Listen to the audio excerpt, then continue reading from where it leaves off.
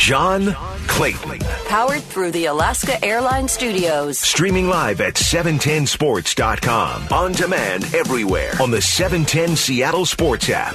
Now, John Clayton. Oh, boy, I tell you what, I can't wait till the phone calls at 11 o'clock because I would imagine most people in this town are very upset with the performance yesterday, particularly of the pass coverage and in that 44-34 loss to the Buffalo Bills and how bad that was and how tough it's going to be to try to, get this thing together. But you can just see that the defense is just not in sync whatsoever.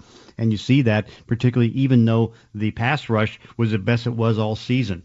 And so now it's a matter of trying to piece this all together. And I guess the key right now is getting some guys in the secondary healthy. You got the hamstring injury. It's kept Shaquille Griffin out for 2 weeks. You've got Quentin Dunbar out there pretty much playing on one leg because of the knee injury, and he looked horrible yesterday. But, of course, Pete Carroll explained why he had to stay out there. So let's get into all of that with the 5 biggest stories of the day. Number 1. 3rd down and 2. Here comes the blitz, and Russ is going to get hammered. Did the ball come out or was he down on the ground? I think it came out as one official points the ball toward the Buffalo Bills, and yet again, a missed blitz pickup, and Klein comes off the corner and Russ never saw him. The 4th turnover of the game as Russell coughed this one up. He just never saw A.J. Klein coming off the corner. Yeah, and that was pretty bad. It's, of course, you can see 2 things that are now going sideways on this team. I think it started pretty much with the Arizona game, late in the game, when they just started blitzing like crazy. And the Bills did pretty much blitzed all day. And, even though the pass blocking was good, they just didn't pick up on the blitzes. And guys were coming in and getting hits, and 16 hits on Russell Wilson, which is just ridiculous. Then, of course, you've got the 4 turnovers. And that's the one thing that I was always worried about when they want the let Russ cook theme come about, because, when you start to do what Russ had to do yesterday, drop back and throw 46 times, you put yourself in a position where you're going to maybe make more turnovers. And here's Russell Wilson, one of the best in football in protecting the ball, and he has 8 interceptions. That's the 4th most in the league right now. And so, they've got to come to some formula because they know that, Russ still has the ability each week to put 34 points a game. It's the highest scoring offense in football. But, if the turnover, if you win the scoring battle or at least get the 34 points and make the turnovers, you're going to lose the turnover battle. And that's when you lose the games. So I think that's very troubling right now. But I think what Pete Carroll's got to try to do is wipe it out of everybody's mind and just say, okay, this was a bad game, and we've got to try to bounce back and see what they can try to accomplish, because, it was bad. Russell completed 28 of 41 passes, 390 yards, and 2 touchdowns.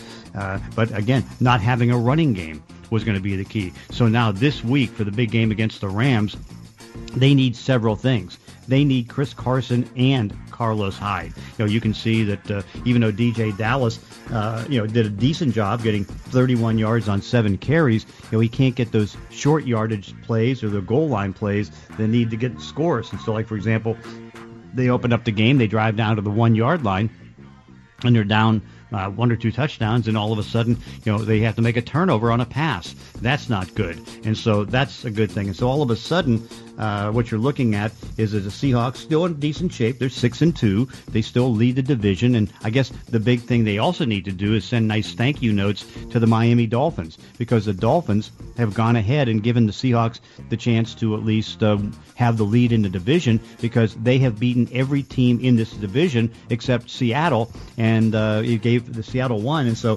3-1 in this division, what's considered to be the best division in football. So very, very bad loss yesterday in the sense that they give up 44 points. And so we're going to be taking your phone calls at 11 o'clock. I'm sure there's going to be a lot of complaining, which of course is understandable. 6-2 right now, but nevertheless, lots of problems on the defense. Number 2. Pete Carroll has landed a multi-year contract extension in Seattle. The NFL's oldest coach, even though he doesn't act like it, will be tied to this city and franchise for years to come. Probably be able to finish his coaching career there. The two sides have tried to keep this deal quiet, but it's been done for a little while heading into today's game against the Buffalo Bills, and Pete Carroll will try to get this defense turned around, but he is now locked in long-term in Seattle. Yeah, so Pete Carroll gets a 5-year deal, so that he's now going to be coaching through 2005, and I think that takes him to age 75. And so, good thing that did take care of that. And also, you would have to think it's somewhere reasonably close here. They're getting an extension for John Snyder, but this is obviously going to be the final extension for Pete Carroll. I can't imagine him coaching past the age of 75 years old. I know coaches are getting older and being able to do that, but and I guess the good thing is that it's a 5-year deal, and so now you don't worry about who's going to be coming in after Pete Carroll. You don't have to worry about that for a while, and so I think that's a good thing, and I think it's also showing that ownership is appreciative of what he's been able to do and get that tenure going, and he has this team bouncing back. But of course, they still have to get a lot of things done on defense to be able to make sure that the season's successful. I mean, they got Russell Wilson locked up. John Snyder needs to get locked up, and we'll be able to see how that goes. We're going to talk to Joe Fan from and see what he says about that coming up, and we'll do that at 10:30. Number 3. 49-yard attempt to tie the game. Snap, ball is down. The kick from Gonzalez is on the way, and it is short. No good. He missed it. The Dolphins take over with 1:53 to go, leading the Cardinals 34-31. Cliff Kingsbury's gone for it on 4th down all day, but had confidence in his kicker on 4th and 1. Went for the field goal, and Gonzalez couldn't make it. Yeah, but that did help the Seahawks in the sense that, and I didn't think this was going to be able to happen, in the sense that here's Tua Tagovailoa going out there and, getting into a scoring match with Kyler Murray in his second game. I just didn't think that would be realistic, but sure enough, he did. I mean, he went 20 for 28, 248 yards and 2 touchdowns, and that's only his second start. And you go back to last week, he was 12 of 22 for 93 yards, so what an improvement with Tua. Tua shows that he can run, he can move the offense, and all those different things. And so now the Dolphins have beaten the Cardinals, the 49ers, and the Rams, and so that at least gives Seattle a win. And now what they have to do to add to it is that they got to win on every team in the division. Now what they've got to do is win most, if not all, the other games in the division to lock this thing up. If not, and particularly with the drifting back of the defense, that could be problematic. But that's the encouraging thing. But I think everybody is now happy not to have to play Miami, and Miami all of a sudden starting to look like, are they going to contend for a playoff spot? They've got a 5-3 record. People thought that they put Tua in too early, and that's the way it looked last week. But now, with the way he played last night, he looked very, very comfortable, very sound in how he was able to do things, and very exciting. So now all of a sudden, Dolphins are 5-3, but no more teams to play in the NFC West. Number 4. Breeze drops into the gun. Burton is fullback and Kamara beside him. Breeze looking to throw over the middle for the end zone. Caught. Touchdown. It is Josh Hill, the tight end. His first score of the season, and New Orleans is piling it on. Drew Brees now has 4 touchdown passes, and the Saints lead it 37-0. Well, proving ground right now for who's the stars in the NFC South. And again, it's like that's Drew Brees' division. Tom Brady came down there with Bruce Arians, Rob Gronkowski, now Antonio Brown, and they just got killed last night. It wasn't even, it was, started the game with 3 3 and outs for Tom Brady. That was embarrassing. And so the final score was 38-3. Brees didn't have to do too much. He threw for under 300 yards, but the big thing he was able to do was get the drives and drive everything downfield. And Tom Brady, it looked terrible. 22 of 38, 209 yards and 3 interceptions. His quarterback rating was 40.5. And so all that mission to get them, and of course, they came into the game, thinking that they could be the number 1 seed. And once they saw that Seattle lost, then they're thinking, let's take advantage of that and be the number 1 seed, and boom, they just get destroyed. So the final score was 38-3, and so now Tampa Bay has to come back, and if you're wondering, it was 3 catches for Antonio Brown. And to make matters worse, and this is the thing, they came out in a 2 tight end offense, and they only got 1 completion to Rob Gronkowski, none to Cameron Brate, 3 completions that went to Antonio Brown. But it was an embarrassing, terrible game, and so now they're sitting there with a 6-3 record, while the Saints are leading the division at 6-2 with 2 wins over the Tampa Bay Buccaneers. Number 5. Snap back to Laura. Another handoff here to Travell Harris. Hop step through the lane, through the center of the defense. Finds himself wide open. Turns, looks, has a Green in front. Touchdown! A Travell Harris running score of over 40 yards after a recovered onside kick.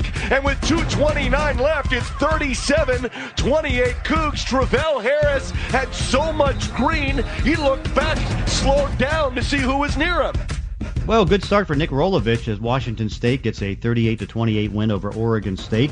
Freshman quarterback Jalen DeLora, it was pretty good. 18-33, 227 yards and 3 touchdowns. And so the Cougs were able to jump off to a good 28-7 lead and then just hold on and keep on going and then just ice the game. And they iced it with a 44-yard touchdown run from Travell Harris. So Washington State now gets a big test coming up on Saturday when they take on 11th-ranked Oregon. And they were 1-0 right now. Oregon, meanwhile, beat Stanford 35-34 in their season opener. No season opener for Washington. They had the game canceled because of the COVID's testing down in California for Cal. And, of course, Utah, Arizona State, that was also wiped. Arizona, that was wiped out. So kickoffs for the Cougs and the Ducks is going to be 4 o'clock. Oh, they're going to announce that at 4 o'clock today, and that's going to be for Saturday. In fact, they did announce this. It's going to be 4 p.m. this Saturday, and that's going to be announced later on by the Pac-12. Hey, listen to the show and via the 710 Sports app. It's powered by the Dubin Law Group. Coming up next, we're going to go under further review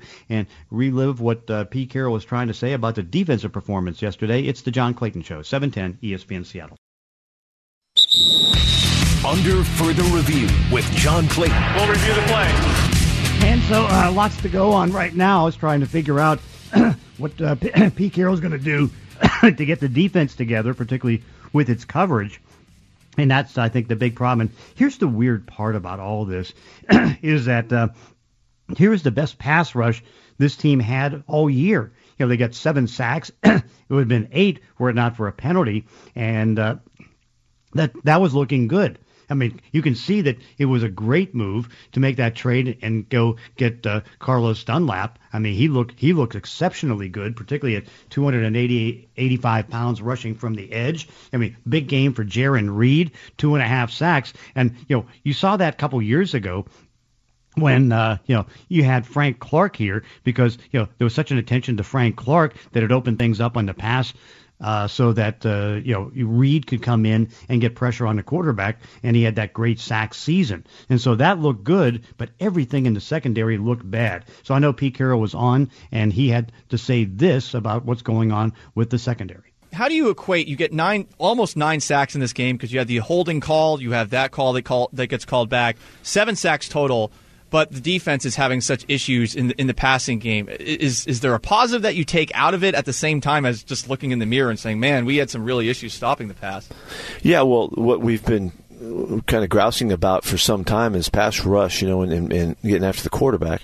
In the last couple of weeks, we're tallying 10 sacks. That's a whole different turnaround for us in that regard, and it didn't translate into us winning the football game, unfortunately. If we'd have gone into the game saying they rush for 30 yards and we'll get 7 sacks, I thought we won the football game going away. But they decided to not run the football, and so they just kept chucking it and throwing it around, and the quarterback did a terrific job, as he has done, and it played into his strengths. He's really good once he moves out of the normal rhythm, and he just kept finding guys, and we made some real mistakes early in the game. Just fundamental things in coverage that we can do right. We do right a lot, and we just didn't read things properly, and so that led them to, they needed a 50-yard drive the first time, and that was all they needed with the one big play. It was a big mistake on the touchdown. So there was stuff that's really clearly the things that we practiced on that we can do right that didn't carry over to the game. So we know we can fix those things, and so we have to get that done.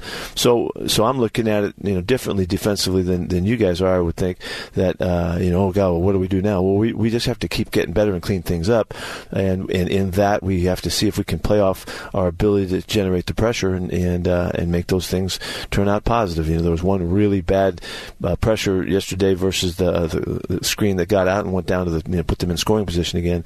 That was a real bad aspect of our pressure game. but it worked out quite well for the most part. So we're going to make some progress here, and coming off that game, it won't be hard to get better. Yeah, that's for sure. It's like it can't get any worse. 261 yards, is that what it is right now? Allowed passing, 262.1 yards allowed passing. I mean, that's amazing when you think about it. 362.1 yards passing. I've never seen numbers like that. Nobody's seen numbers like that. I mean, what the next closest is like about 280, 282. I mean, that's, they're giving up almost 80 yards a play, a game now, over the limit as far as pass. And so this has got to be fixed. And you would think it would start to come together because, as Pete did say, it's like, hey, you tell me that we're going to get 7 sacks and hold the team to 30 yards rushing. You figure that's going to be a win. But, I mean, they ran out of options. I mean, Ugo Amadi not being available, Shaquille Griffin being out there. They had to keep, he's been out. And then, they need both Amadi back. DJ Reed didn't do as well this week as he did in his first game. And so everything just kind of fell apart. And, here they were with Lyndon Stevens and, guys that had not played before. And so they had to stay with Dunbar, even though you could tell, I mean, he was so far down as far as his ability to run. I mean, basically out there on one leg. And so I don't know, Curtis Rogers, it's like, this is about as bad as it gets. It is about as bad as it gets. Buffalo moved the ball at will yesterday. I believe only one of their drives didn't end in a score, and that or an attempt for a score.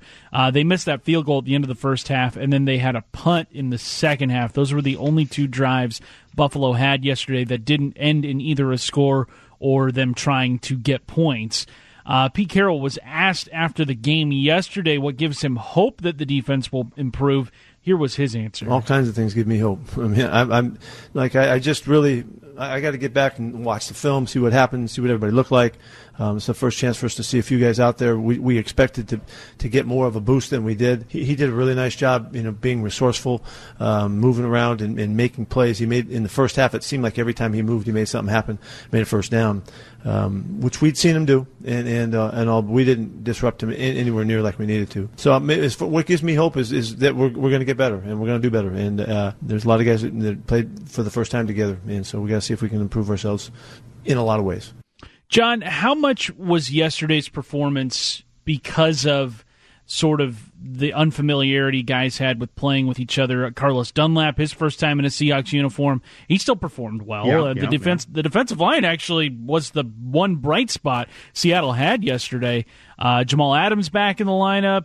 There was some rust there. How much was it the unfamiliarity some of these guys had with each other? Has to be a part of it because they just weren't in sync, and they weren't even in sync at the linebacker and pass coverage because KJ Wright got beat a couple times. I mean, just nothing seemed to be in sync. And when you think about the idea that I guess it shows the importance of Shaquille Griffin, and so I would imagine that when you have the conversations like, who's going to get the contract extension in the secondary, that Jamal Adams will get one, and you figure right now it's going to be Shaquille Griffin getting one too. And so because you see his value not in there. And so I think that when you think week to week, I mean, this group has not been together whatever.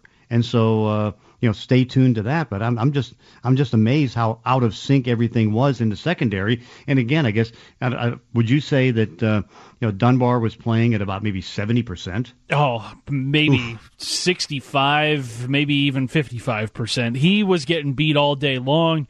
I saw this morning Daniel Jeremiah of the NFL Network. He was breaking down plays on his Twitter account saying, Stephon Diggs had a monster game. He was incredible. But how much of that was Diggs' play and how much of that was Quentin Dunbar just not being healthy enough to really stick it out there yesterday? Pete Carroll spoke about Dunbar saying he sucked it up, but they could really use some reinforcements. We have to keep bringing it together, and we got to make sure everybody can play and everybody's right and all that. I think Dunbar sucked it up today in a way that you probably don't recognize right now because he looked like he was struggling. He was surviving a little bit more than we wanted to. We need to get Shaquille back out there to help us out.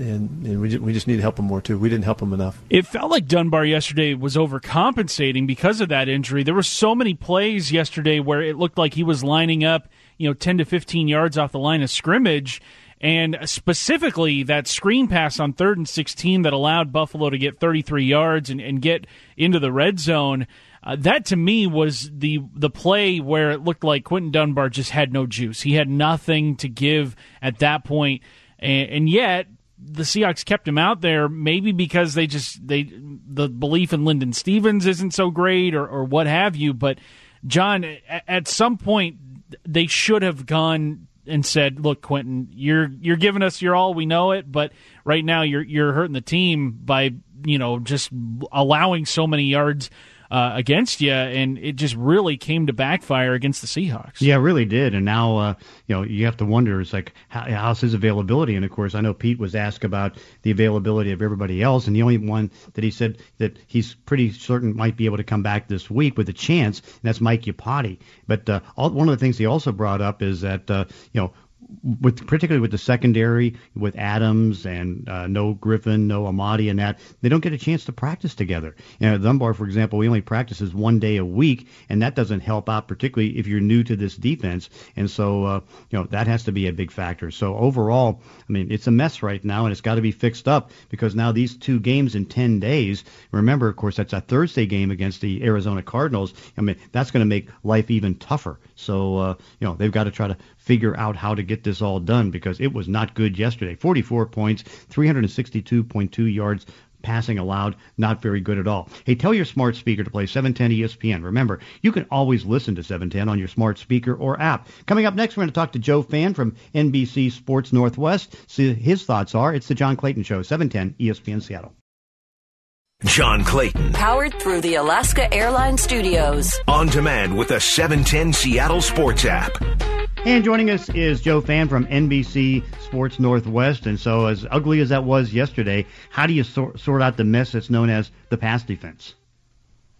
Well, I don't know where you start because they haven't been good in man defense. They haven't been good in zone coverage. It's been an all-around mess. And so I think there was reason for optimism surrounding the pass rush with Carlos Dunlap and Jamal Adams coming back into the fold. But Jamal Adams has been susceptible in coverage. And so without Shaquille Griffin, with Quinton Dunbar banged up, there's not a lot of reasons to look for optimisms and silver linings in terms of what's happening in the secondary, and it is alarming. And I think a lot of it falls on the coaching staff. I think when Pete Carroll expressed his surprise that the Bills ditched their running game altogether with how bad the Seahawks pass defense has been through 7 games, given that Quinton Dunbar was hurt, given that Shaquille Griffin wasn't playing, given that Ugo Amadi was out, those are all legitimate reasons for why they would go after the Seahawks in the secondary. And so that was alarming a bit. I think the coaches have to do a really serious soul searching this week and figure out how they can make adjustments and put their guys in the best possible positions to try to make this thing work, because right now they're a huge liability in the back end of their defense, and that's got to improve. Giving up 44 points is obviously no way to go win a Super Bowl. No way. It's like, I know it's the let Russ cook idea is out there and still has good success, but they're cooked if they can't get this defense better, because as far as being a Super Bowl team, because 362.2 yards they're giving up in the pass. Never seen anything like that. It's terrible. And I think what's crazy is it's not even like you need, marked, improvements to where they're one of the best defenses in the league, right? You're just looking for respectability at this point, right? Right. Right now, the Seahawks, are a liability defensively, and so you're just trying to get to the point where you can have stretches where you play good defense and can get stops without necessarily forcing turnovers. Because I think it's the takeaways that have masked a lot of the deficiencies, over the last couple of seasons for the defense. But when you don't have stretches where you can just say you're playing good football and outplaying another team, without these one-off plays that really are the momentum swings, I think it's going to be really hard for this team to put teams away. And you've seen that. Again, this has been the same script we've seen the last 2 seasons. And so, I'm totally with you. It's alarming for sure. And I'm not sure where they go from here. Yeah, agreed. I would have to think that as they hate to go back to a soft defense, but I think they're going to have to go back into more zone coverage, because again, covering for everybody else. But then part of the problem is, who's available to even practice. Dunbar's lucky to get one practice a week with that knee. I mean, Jamal Adams coming off the groin. No update as far as Shaquille Griffin and Ugo Amadi. And so it got so bad yesterday that they had to left Dunbar on the field because they had two completely inexperienced cornerbacks to come in there and challenge, because there's no Nico Thorpe or anything of that nature. So you throw all that together, and it's like, okay, well, you got to get these guys to even practice together. But how many guys are even going to be on the practice field Wednesday or Thursday? Yeah, I think they're to the point where it's just time to start throwing stuff against the wall and seeing what sticks, right? It can't get a whole lot worse. And so whether that means moving Jamal Adams to, giving him some reps at linebacker and throwing an extra safety on the field and Ryan Neal, whether it's trying Ryan Neal at corner, because he's got some experience there. I do think it's on, I asked Pete Carroll about it yesterday saying, do you feel like you left Quentin Dunbar in too long? And he said, well, we had to. And so, no, I don't have any regrets. But they ultimately did take him out, right? So that decision, in my opinion, I disagree with Pete there. And I think the decision should have been made sooner where, he wasn't able to play at all. The answer was, we need more, help his side. He was a non-factor out there. It was basically playing 11 on 10, given how much cushion he had to play. So take your chances throwing an inexperienced guy in there and say, hey, just go fight your tail off. But at least you got two healthy knees out there running around and trying to cover guys, right? I mean, Dunbar didn't give you anything, and to me, throwing more help is why it wasn't the answer. So, again, I mean, the personnel is an issue, but I would also say that there's still too much talent on this defense, even of the guys who are healthy, for things to be this bad. And so, Pete Carroll has basically said after every game, we should have given these guys more help. I wish we would have made these adjustments sooner. And that's been a recurring theme each and every week. And at some point, you just got to go find a way to get the job done. And so, again, I go back to the coaching staff really needing to, dig deep here, look inside and inwards at themselves and do some soul searching of how they can figure this thing out. Yeah, no doubt. And the irony of this is all of a sudden it was the pass rush that was going to be the problem, but now the pass rush is actually getting better. Carlos Dunlap looked good, best game of the year for Jaron Reed with 2.5 sacks, and they were able to get 7 sacks total, and that's 10 in 2 weeks. Yeah, what's crazy is, it's not just a one, put your finger on one thing. This is the issue. You fix that, all your problems are solved. When you look at over the course of the last 3 weeks, the Seahawks have had one game without a single quarterback hit, and they've also had a game without a single pass defended. And so you're right. The pass rush was improving, and yesterday 7 sacks was huge, given they only had 12 coming into the game through your first 7 games. But the defense's problems are vast and varied, and so. Which makes it a much more challenging problem. But you know what? Pete Carroll just got this extension. He's going to be sticking around. It's not like he's going anywhere.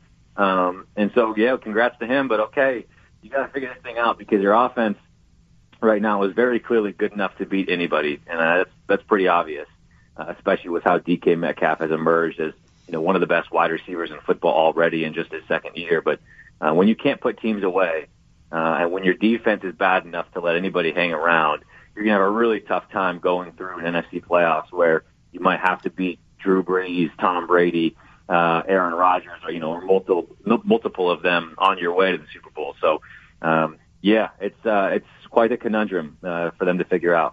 Yeah, it really is. And so now it's a matter of, getting down there. And, of course, one of my worries as far as what they would do with the let Russ cook idea is that when you start to throw 38 or more passes or 38 or more dropbacks, you're more vulnerable to the sacks and the turnovers. And now, there's been 2 games where Russell Wilson has, been involved in losing them because of the turnovers. 4 turnovers yesterday. Yeah, that's not good enough. It's not going to get the job done. And, I think you've seen, to me, and he would never admit it, I'm going to ask Pete Carroll about it today. I'm not sure he would as well. But, you would imagine Russ is pressing a bit, understanding that anytime the Seahawks have to punt or aren't able to score touchdowns, there's a chance that the opposition is going to find the end zone against the Seahawks defense. So it's crazy to think that the Seahawks in their 2 losses have 34 points in each of those games. And yesterday, I wouldn't say. I think the game script kind of demanded them throw the ball as much as they did. Arizona, you could argue otherwise. Because they had to lead the whole game.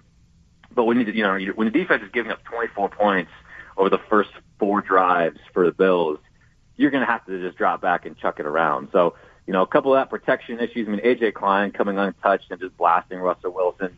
You could argue Russ should have known it was coming, should have felt it. But that's tough to deal with. Again, like you said, that's going to happen.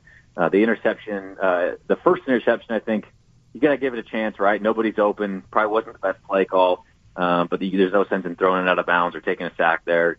Maybe you get lucky in a pass interference in the end zone. So that one's not a huge deal in my opinion on Russ. But the second one was bad, forcing the ball into triple coverage, and Trey White gets him.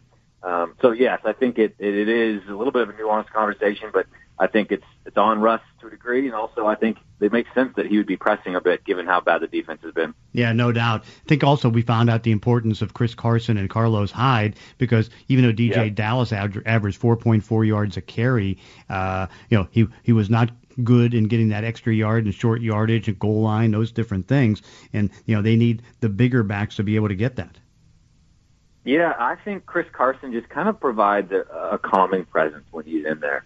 He's so physical and so dominant as a runner. He's a great pass catcher, but he also just kind of has this calm, relaxed presence, right? I mean, he is just as even keel as they come throughout a game. And I do think that the offense benefits from just knowing he's there.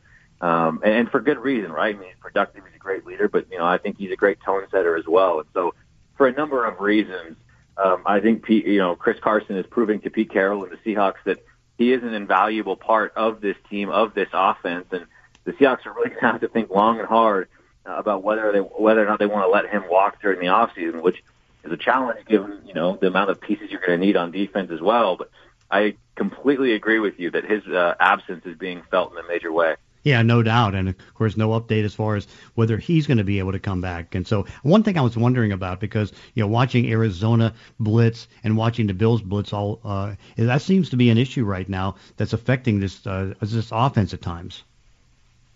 Yeah, I think teams are doing a really good job of changing up their looks. And that you've seen now in these two losses where teams are able to dial up blitzes the Seahawks aren't able to handle. And I think you saw the Seahawks did finally get home, more obviously as the game wore on Sunday. But at the same time, how many times did they bring 5 or 6 and, it's picked up beautifully and Josh Allen has plenty of time to throw. I think the Seahawks are they've been on their heels a bit in terms of the pressures that have been sent their way. And so you credit the Bills, you credit the Cardinals for dialing up those timely blitzes. You just don't see that as much with the Seahawks, where guys are getting home untouched. And like you said, that is a byproduct of having to drop back, and teams knowing you're going to drop back as much as you do. It gives them an opportunity to take those chances, and we've seen it work against the Seahawks in their 2 losses. No doubt about it. And so Joe Fan, of course, joining us here from NBC Sports Northwest. What do you have on the podcast, and what do you have coming up this week? Yeah, excited for the podcast this week. And we have Terrence Metcalf, DK Metcalf's father, on the show. Looking forward to chat with him, about DK, his second season, and just the story between them and the relationship between them. So looking forward to that. And then it's a lot of midseason review stuff this week. Where did the Seahawks go right? Where did they go wrong in their offseason moves, both in free agency and during the draft? So definitely a big week. These 2 games for the Seahawks against the Rams and Cardinals are season-defining games, in my opinion. And so it's going to be really interesting to see how they handle these contests. Absolutely. Hey, Joe Fan, thanks for joining us. John, appreciate it as always, man. Okay, sounds good. And, of course, be sure to check out the Professor's Notes on 710sports.com. The Professor's Notes are brought to you by Infinity of Tacoma at 5. Coming up next, we're going to go behind the lines and catch you up on what's going on in the National Football League. John Clayton Show, 710 ESPN Seattle. It's John Clayton. Powered through the Alaska Airlines studio. 2 hours every day, 10 to noon. Streaming live at 710sports.com. On demand on the 710 Seattle Sports app. Well, Week 9 was wild. Certainly, so far, there's been 11 teams that have scored more than 30 points. So offense remains key. There was, 11 quarterbacks that threw for over 300 yards. And I don't know what's happened to the rushing part of it because certainly injuries have played. I know it was a big day for Dalvin Cook and getting 206 yards. But the only 100-yard runner yesterday was a quarterback, Kyler Murray. He had 106 yards. He had 99 yards. And, of course, you look at the guys who did decent rushing the football, virtually none of them were big names other than Dalvin Cook. You have Robinson down in Jacksonville, James Robinson, who had 99 yards. But, Christian McCaffrey came back, did some good things, but now they're worried a little bit about a shoulder injury. And so, you didn't have Joe Mixon, you didn't have Chris Carson, you didn't have that. So just these games and these weeks just keep getting stranger and stranger. And, of course, I never thought that a second game quarterback like Tua would be able to win a shootout, particularly in his debut, only completing 12 of 22 for 93 yards. But not only did Tua come in and win that shootout, he was able to come back and 2 drives to win the game. A 93-yard drive in the fourth quarter that started with about 11 minutes left. And then he got the game-winning field goal drive. So you just kind of shake your head and says, I don't know, Curtis, this is just a very strange year. It is. It's going to be probably the most unpredictable in quite some time. I mean, there's such an imbalance between the conferences. The AFC is clearly the better conference than the NFC. And I think last year was kind of the opposite, wasn't it, for most of the season? The Chiefs, obviously, and the Ravens, they were doing their thing atop the AFC, but for the most part, it seemed like the NFC was where the tougher games were going to be found. But this year, it's completely flipped. This year, the AFC very much the top dog in terms of the conference's head-to-head. The Seahawks found that out yesterday as the Bills really had their way with them offensively against Seattle's defense. Luckily for Seattle, though, they only have one remaining AFC game, and it's against the worst team in football, the Jets. So, I mean, that bodes well for Seattle going forward. But, John, getting back to that Tua performance against Arizona yesterday, really showing some poise. And I think also you wonder if there was some motivation from Tua heading into Sunday because of those rumors that were maybe a little unsubstantiated, that Miami was using this as a tryout for potentially next year's draft when Trevor Lawrence and a couple other guys become available. Miami has that Texans first-round pick next year, which could be a top 5 pick or so.